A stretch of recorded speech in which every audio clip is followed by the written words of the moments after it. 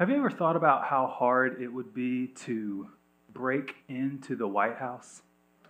If you're like most people, you'd assume that it's pretty hard, right? I mean, it's probably one of the toughest places in the world to break into.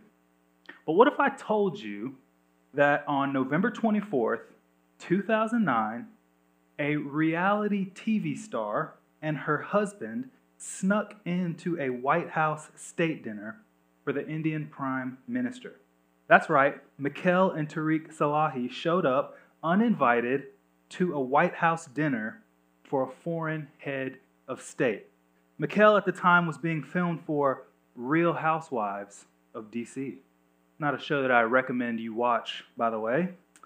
I don't think her season ever came out because of this incident, because not only did they sneak in, they even made it as far as shaking hands with the president during the meet and greet time. And when you think about it, it's kind of crazy, isn't it? I mean, this incident completely shamed the White House and its security, as it should. What's funny, though, is the reason that they got in, even though their name wasn't on the list, was because the person who was working the line let them in because it was raining outside and there was a long line they didn't want to hold up. If you want to pick an important place to break into, the White House is a pretty good option. Well, depending on how you look at it. And that's because of the honor and the prestige that comes with the White House, right? And that's exactly why an invitation is such a big deal. A deal big enough that people would want to fake being invited and sneak in. And tonight's parable, two of them actually, they're all about dinners and invitations as well. Not by the president, but by a king. And not for a dinner, but for the most important dinner of all time, the marriage supper of the Lamb. And that's why tonight, the main point that I want you to see is that since God graciously invites us to his kingdom, we must accept that invitation through faith in Christ. Since God graciously invites us to his kingdom, we must accept that invitation through faith in Christ. And if we do, there are three things that will follow. Because if we accept God's invitation, we will, number one, realize how unworthy we are. Number two, live for the coming kingdom. And finally, we accept God's invitation, we will recognize the King. But first, let's go to the text. It's Luke chapter 14. We'll be in verses 7 through 24. If you have your Bibles, that's Luke chapter 14, verses 7 through 24. Now, he told a parable to those who were invited when he noticed how they chose the places of honor, saying to them, "When you are invited by someone to a wedding feast, do not sit down in a place of honor, lest someone more distinguished than you be invited by him. And he who invited you both will come and say to you, 'Give your place to this person.' Then you will begin with shame to take the lowest place. But when you are invited, go and sit in the lowest place, so that when your host comes, he may say to you, 'Friend, move up higher.' Then you will be honored in the presence of all who sit at table with you. For everyone who exalts himself will be humbled, and he who humbles himself will be exalted." He said also to the man who had invited him, "When you give a dinner or a banquet, do not invite your friends or your brothers or your relatives or rich neighbors, lest they also invite you in return and you be repaid. But when you give a feast, invite the poor, the crippled, the lame, the blind, and you will be blessed, because they cannot repay you, for you will be repaid at the resurrection of the just." When one of those who reclined at table with him heard these things, he said to him, "Blessed is everyone who will eat bread in the kingdom of God." But he said to him, "A man once gave a great banquet and invited many. And at the time for the banquet, he sent his servant to say to those who had been invited, 'Come, for everything is now ready.' But they all alike began to make excuses. The first said to him, 'I have bought a field. I must go out and see it.' Please have me excused. And another said, I have bought 5 yoke of oxen, and I go to examine them. Please have me excused. And another said, I have married a wife, and therefore I cannot come. So the servant came and reported these things to his master. Then the master of the house became angry and said to his servant, Go out quickly to the streets and lanes of the city and bring in the poor and crippled and blind and lame. And the servant said, Sir, what you commanded has been done, and still there is room. And the master said to the servant, Go out to the highways and hedges and compel people to come in, that my house may be filled. For I tell you, none of those men who were invited shall taste my banquet. Let's pray. Father, thank you for your word. Thank you for this parable. I pray that as I preach it, you would convict us, encourage us, stir us up to good works towards one another. Pray and ask all these things in Christ's name. Amen. So this week, we're looking at 2 very similar parables of Jesus. The first one is usually called the parable of the wedding feast. It begins by telling us something that Jesus notices. It says, Now he told a parable to those who were invited when he noticed how they chose the places of honor. But before we dive too deep into that, it's important to know that Jesus is basically at a Pharisees' Sabbath dinner party. To give a little bit more context, Pharisees were the very conservative Jewish religious leaders at the time. People that were often on the receiving end of Jesus' most severe rebukes. They were often proud, hypocritical, self-righteous. And we know that Jesus is at a Pharisees' Sabbath dinner party because back in chapter 14, verse 1, Luke says this, One Sabbath, when he went to dine at the house of a ruler of the Pharisees, they were watching him carefully. So Jesus is at a dinner that a ruler of the Pharisees was throwing, which means that place was chock full of Pharisees. And it doesn't take too much liberty to assume that it's probably a little tense, probably a little awkward.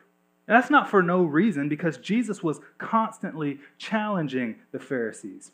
We even see Jesus calling them a brood of vipers in Matthew chapter 3.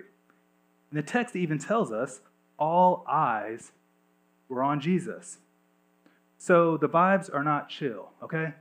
Anyway, Jesus notices that all the guests at this dinner all immediately go for the best seats.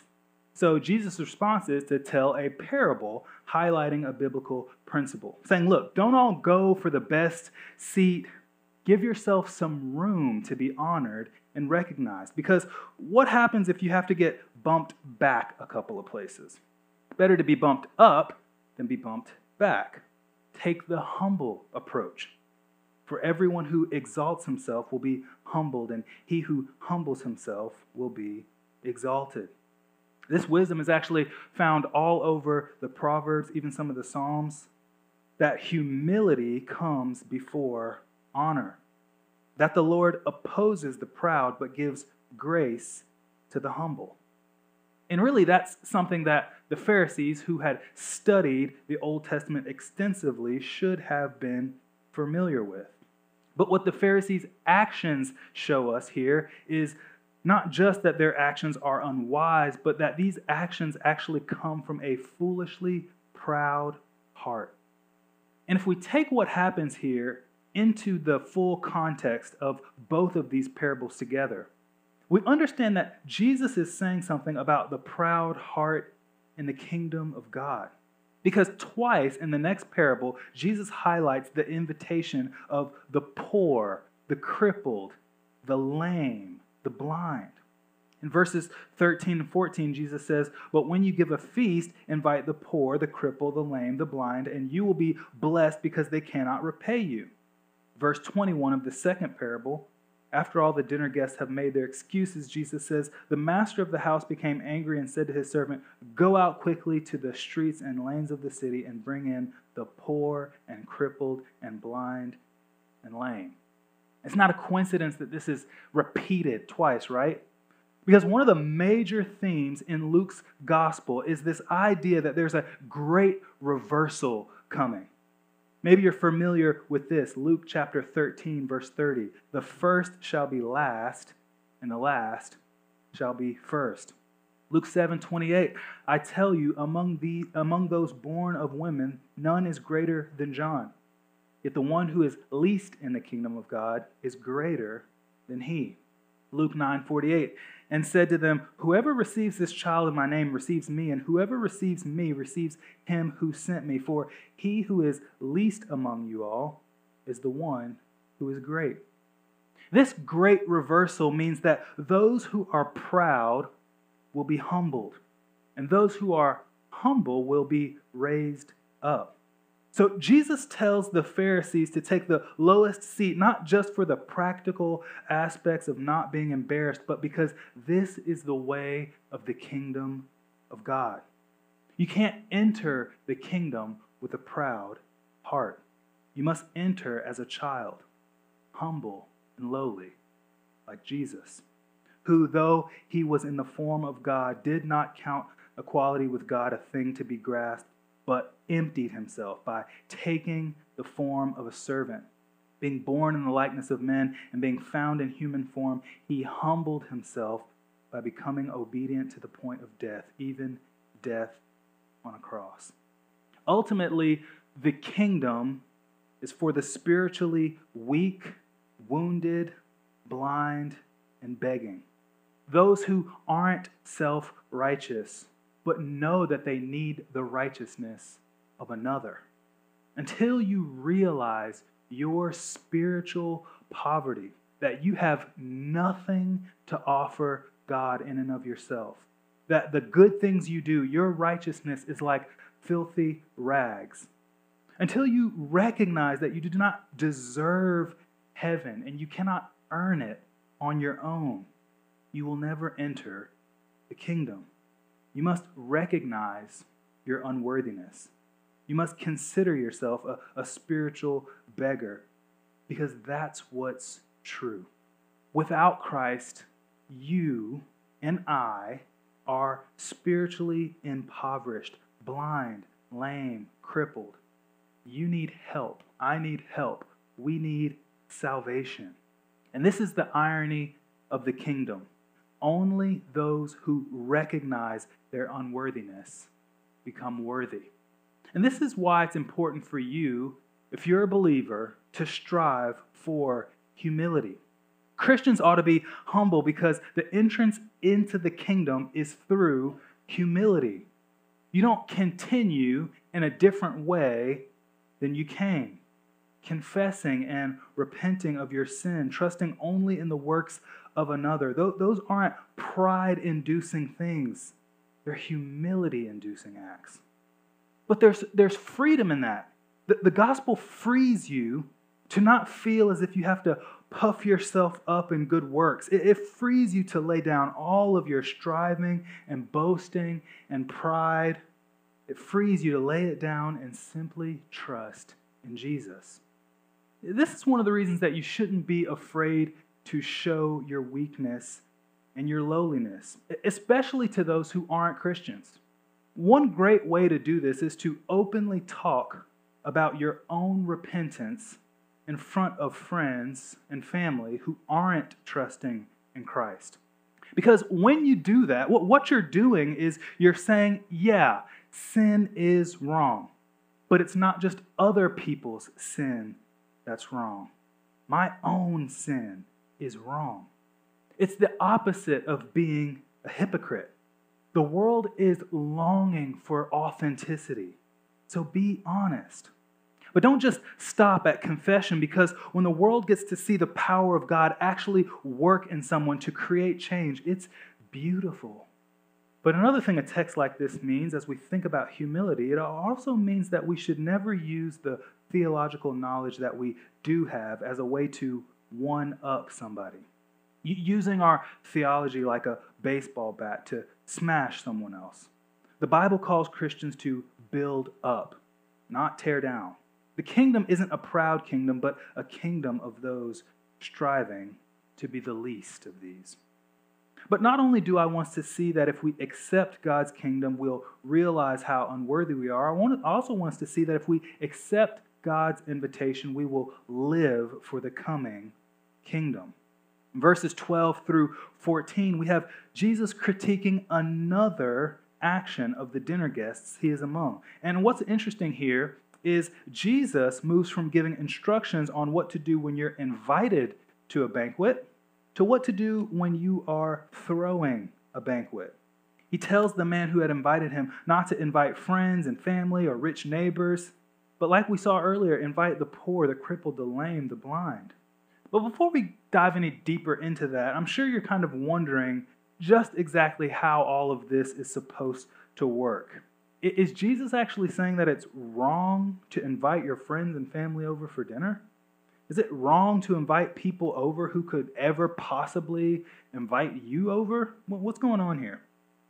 Well, I don't think Jesus is saying that you can never have friends and family over, and that every time we have dinner, that it has to be an act of charity. I don't think Jesus is saying that. One of the reasons I don't think he's saying that is because there's plenty of times we see in the Bible where Jesus is just having dinner with his disciples. But he is challenging his culture, the status quo of his culture, especially to the Pharisees and the religious elite. Because you see, Jesus' culture at that time was a lot more focused on honor and shame than our culture is. In Jesus' day, meals had a large social importance. Who you invited is who you honored, and who you dined with is also who you honored. Not only that, but their culture valued and expected reciprocity. It's almost like an unwritten rule. If I invite you over, you better invite me over at some point. But our culture doesn't really function like that. So sometimes things like this don't really make sense to us. If we invite someone over, usually we're not too worried about whether they're going to invite us over. We're just probably wanting them to try some food that we want to cook or just enjoy their company. But in this cultural context, when you combine the cultural values of honor and shame, reciprocity, and the importance of meals, Jesus' words make a lot more sense. Jesus is saying, don't just play the game of give and take. Give where there is no take. And the reason that Jesus roots this in is because since you cannot be paid back, you'll be repaid by God at the end of days. Giving to those who can't repay you is one way that you store treasure in heaven. And those who are in the kingdom should be more focused on building a kingdom treasure than building an earthly treasure. Jesus here is challenging what had become a cultural idol, showing that if you are part of the kingdom of God, God will have no competitors. You cannot serve two masters. So, but what does that mean for us? We can still invite our friends and family over for dinner. Well, it does set up a kingdom principle for us. We should be living for the coming kingdom more than we live for this present life and for this present world. But how would you do this in your culture? How would you do this in college? I think it would be wrong to skip, even though this is buried in a lot of cultural aspects. I think it would be wrong not to see how we as Christians in every stage of our life are called in general to show hospitality, especially to those who are in our culture who would be considered lowly, outcasts. It's a way of storing up treasure in heaven. When you only invite and hang out with and help people that you like, people who make you feel important or make you feel like you're having a good time, something's wrong. Don't just study with people who are smart enough to help you when you have a question, people who don't take up your time and drag you down. Study with those who it might be hard to study with. Extend an invite to that guy who, even though he might embarrass you in front of the girl you like, still invite him. Associating with the lowly is a way we store up treasure in the coming kingdom rather than this world. But this also has application for the ways that we volunteer our time and our resources in the ministries and churches that we serve in.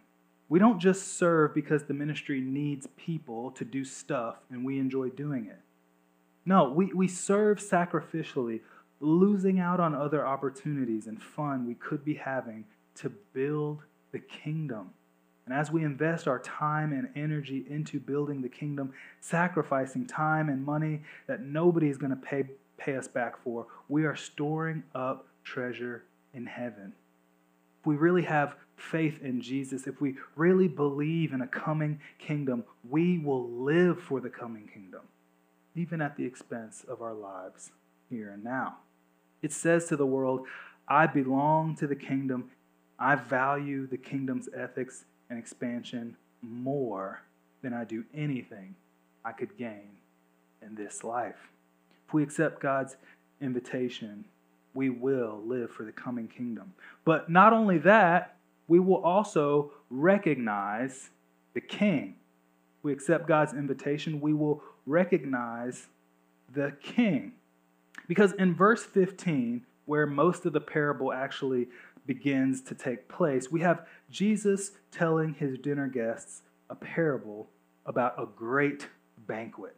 And Jesus' telling of this parable is actually a response to one of the guests' comments. Did you catch that? You'll notice it there in verse 15. When one of those who reclined at table with him heard these things, he said to him, Blessed is everyone who will eat bread in the kingdom of God. And then Jesus begins to tell this parable.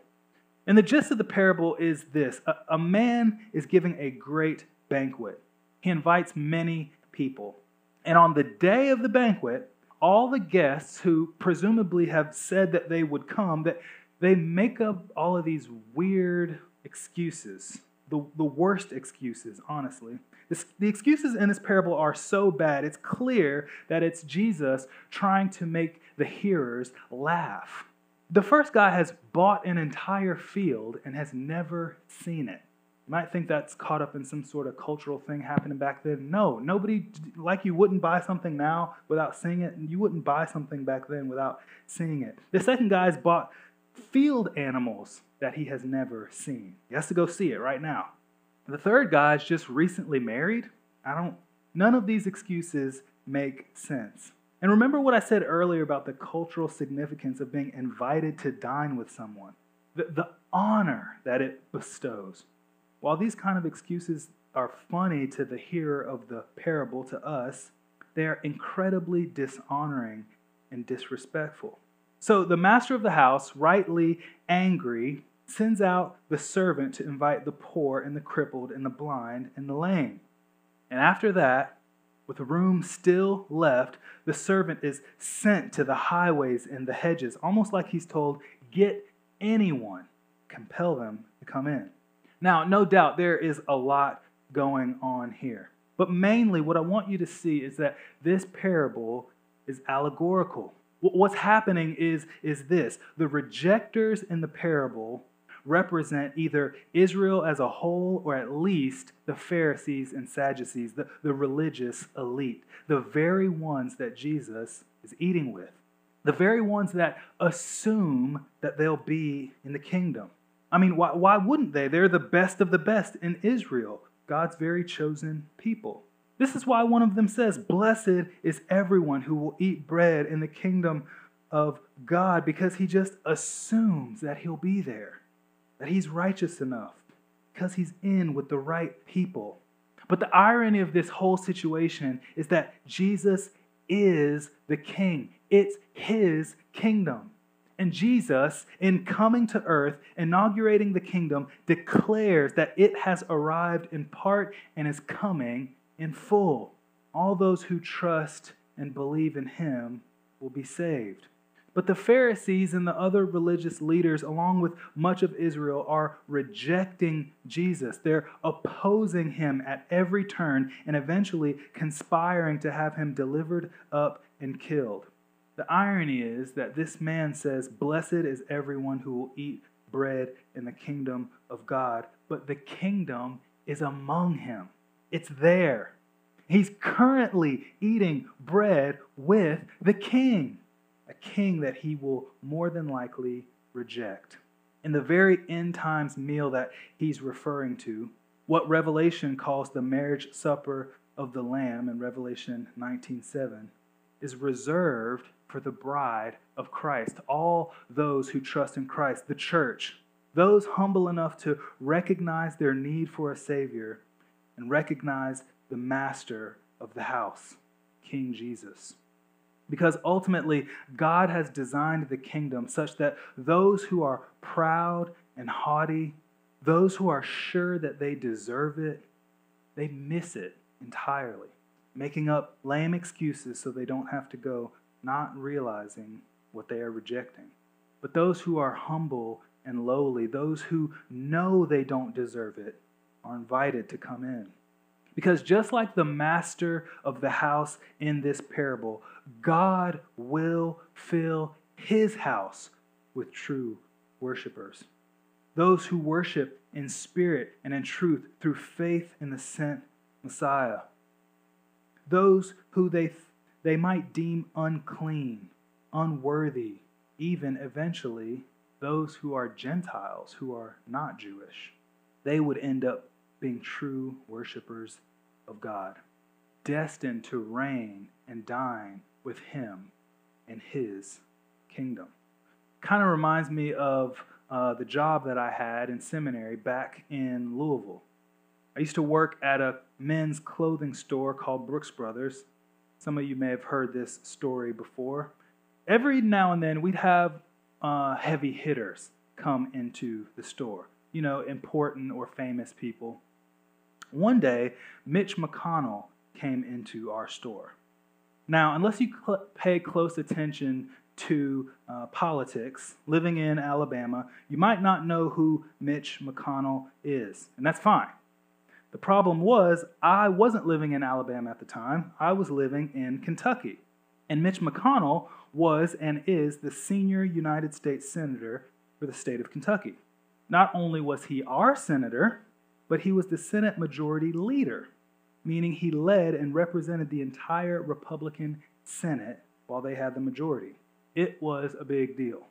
But of course, I had no idea who he was. To me, he was just a customer who had walked in the store, so I greeted him like a normal customer. "Hello, sir, how are you? Is there anything I could help you with today?" All of my coworkers were in shock.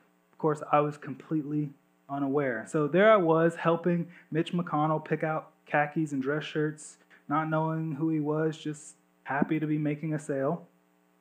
But the real embarrassment came when I went to ring him up. When he was ready to check out, I did what I always did with every customer. I asked him for his last name to look him up in our system. "What was your last name, sir?" "Okay, McConnell. Is that one C or two C's?" "Okay, your first name?"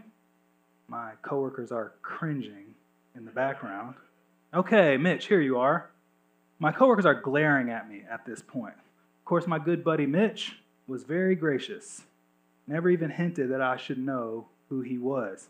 After he left, one of my coworkers came up to me and was asking me like, "You know who that was that you were just helping, right?" And I'm like, "No, who was that?"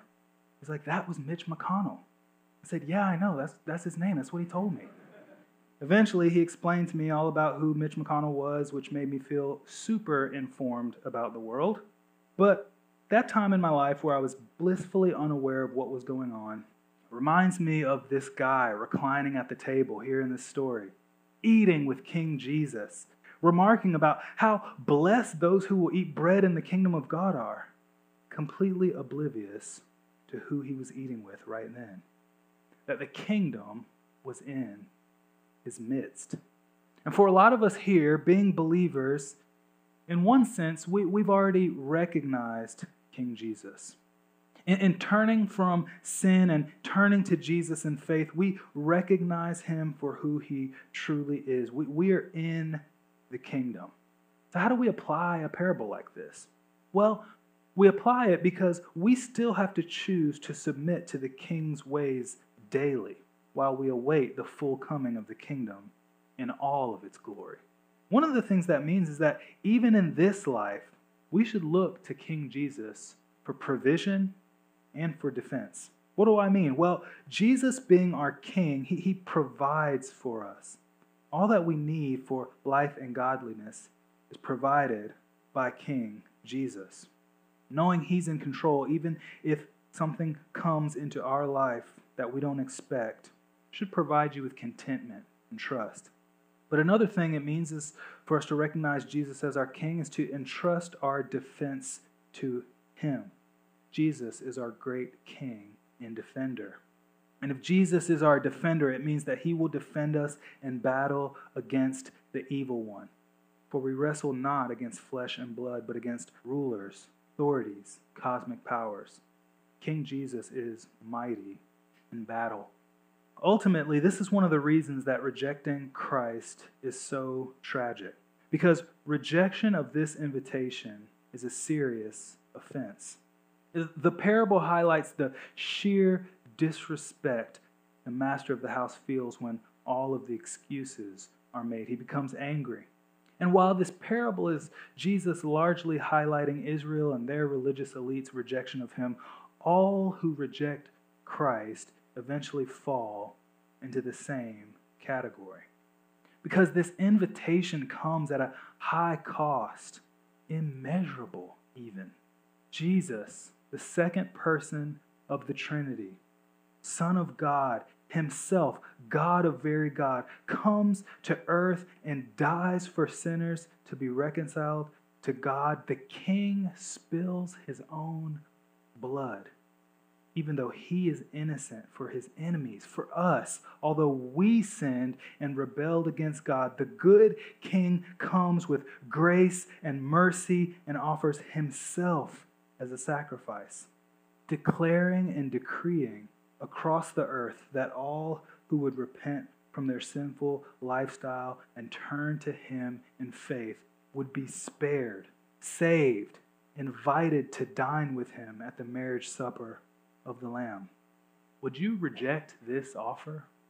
Because not only is this offensive, but it also means that it is a continued alliance with the kingdom of darkness ruled by Satan. The Bible promises that King Jesus will overcome and tear down Satan's kingdom. It's not a kingdom that you want to belong to on the final day. While it currently rules this earth, it is fated to be destroyed. The true king will rule and reign.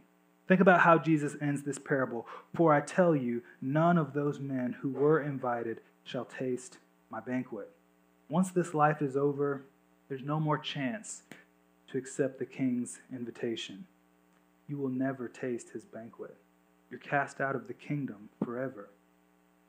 And what makes this even more sad is how great and blessed it actually will be to feast at the king's table at the end of days. Think about it. Jesus is the good, wise, and kind king who invites us to feast. What is a feast? What is a marriage supper? It's a warm, loving, joyous party. In the kingdom of God, we find true joy, true peace, true contentment forever. We find true satisfaction in God and in the things he provides for us. That's what this feast points to. And we are invited in. You are invited in. Would you come? Father, thank you again for your word. I pray that we would long for your kingdom, that we would look to it with hope and expectation, that we would live our lives now surrendered to King Jesus. Oh, how blessed it is to eat bread in the kingdom of heaven. So, Father, I pray that you would help us to live lives worthy of that calling, even this week, Father. Encourage us, remind us of these truths. We pray and we ask all of these things in Christ's name. Let's stand and sing about those things now.